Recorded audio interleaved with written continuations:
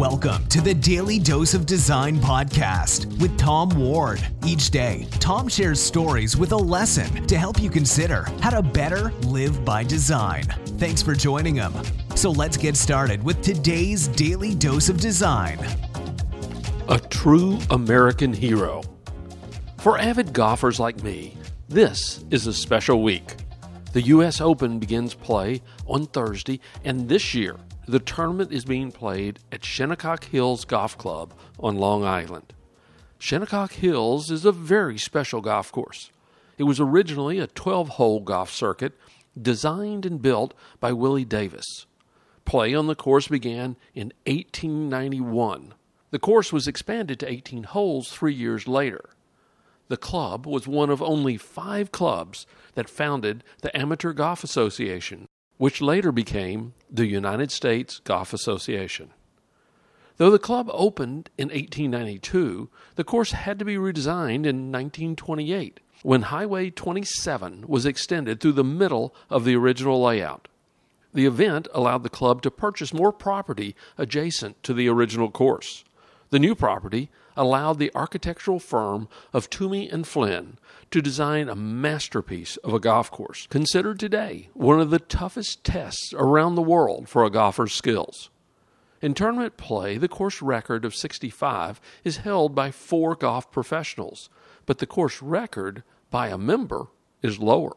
Jimmy Dunne, a senior managing principal at the financial firm of Sandler O'Neill, stepped on the grounds of Shinnecock Hills on July 9th, 2010, to shoot a record 63, which included a hole-in-one on the 11th hole.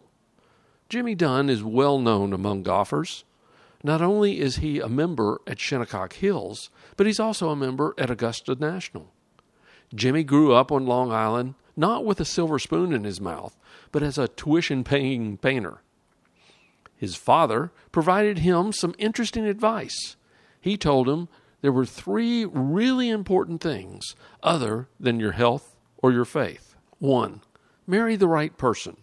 2, go to the best college you can get into. And 3, get good enough at golf so that you're not scared to death on the first tee. Jimmy must have followed his dad's advice as he became an excellent amateur golfer. During the second week of September in 2001, Jimmy was on the 4th hole of Bedford Golf Course in Connecticut, attempting to qualify for the USGA Mid-Amateur Tournament, when a tournament official pulled him off the course. The official told him he needed to call his office. It was September 11th, 2001, and the offices of Sandler O'Neill were on the 104th floor of Building 2 of the World Trade Center. As Jimmy learned of the loss of a father's son, he decided that the company's response, his response, to the tragedy happening that day was going to be to do the best they could do. There were 83 Sandler O'Neill employees in the tower that morning.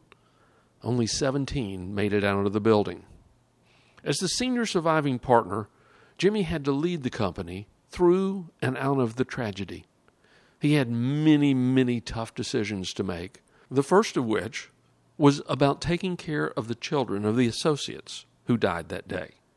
His first decision was to continue the salaries of the fallen associates for the families through the rest of the year and to provide them bonuses that were greater than they had ever received. The next thing the families would worry about was benefits. So with the help of the financial officer, they figured out how long the company could stand to provide benefits to the families. And then Jimmy doubled it. Finally, he started a foundation to pay for all education for their children. It mattered to Jimmy that the children be provided for because, as Jimmy said, their parents are not there to fight for them, but Jimmy was. Many of those children now work for Jimmy at the company where their parents once worked. Phil Mickelson, professional golfer and winner of 44 golf tournaments, was once asked about Jimmy Dunne. His almost immediate response was, a true American hero.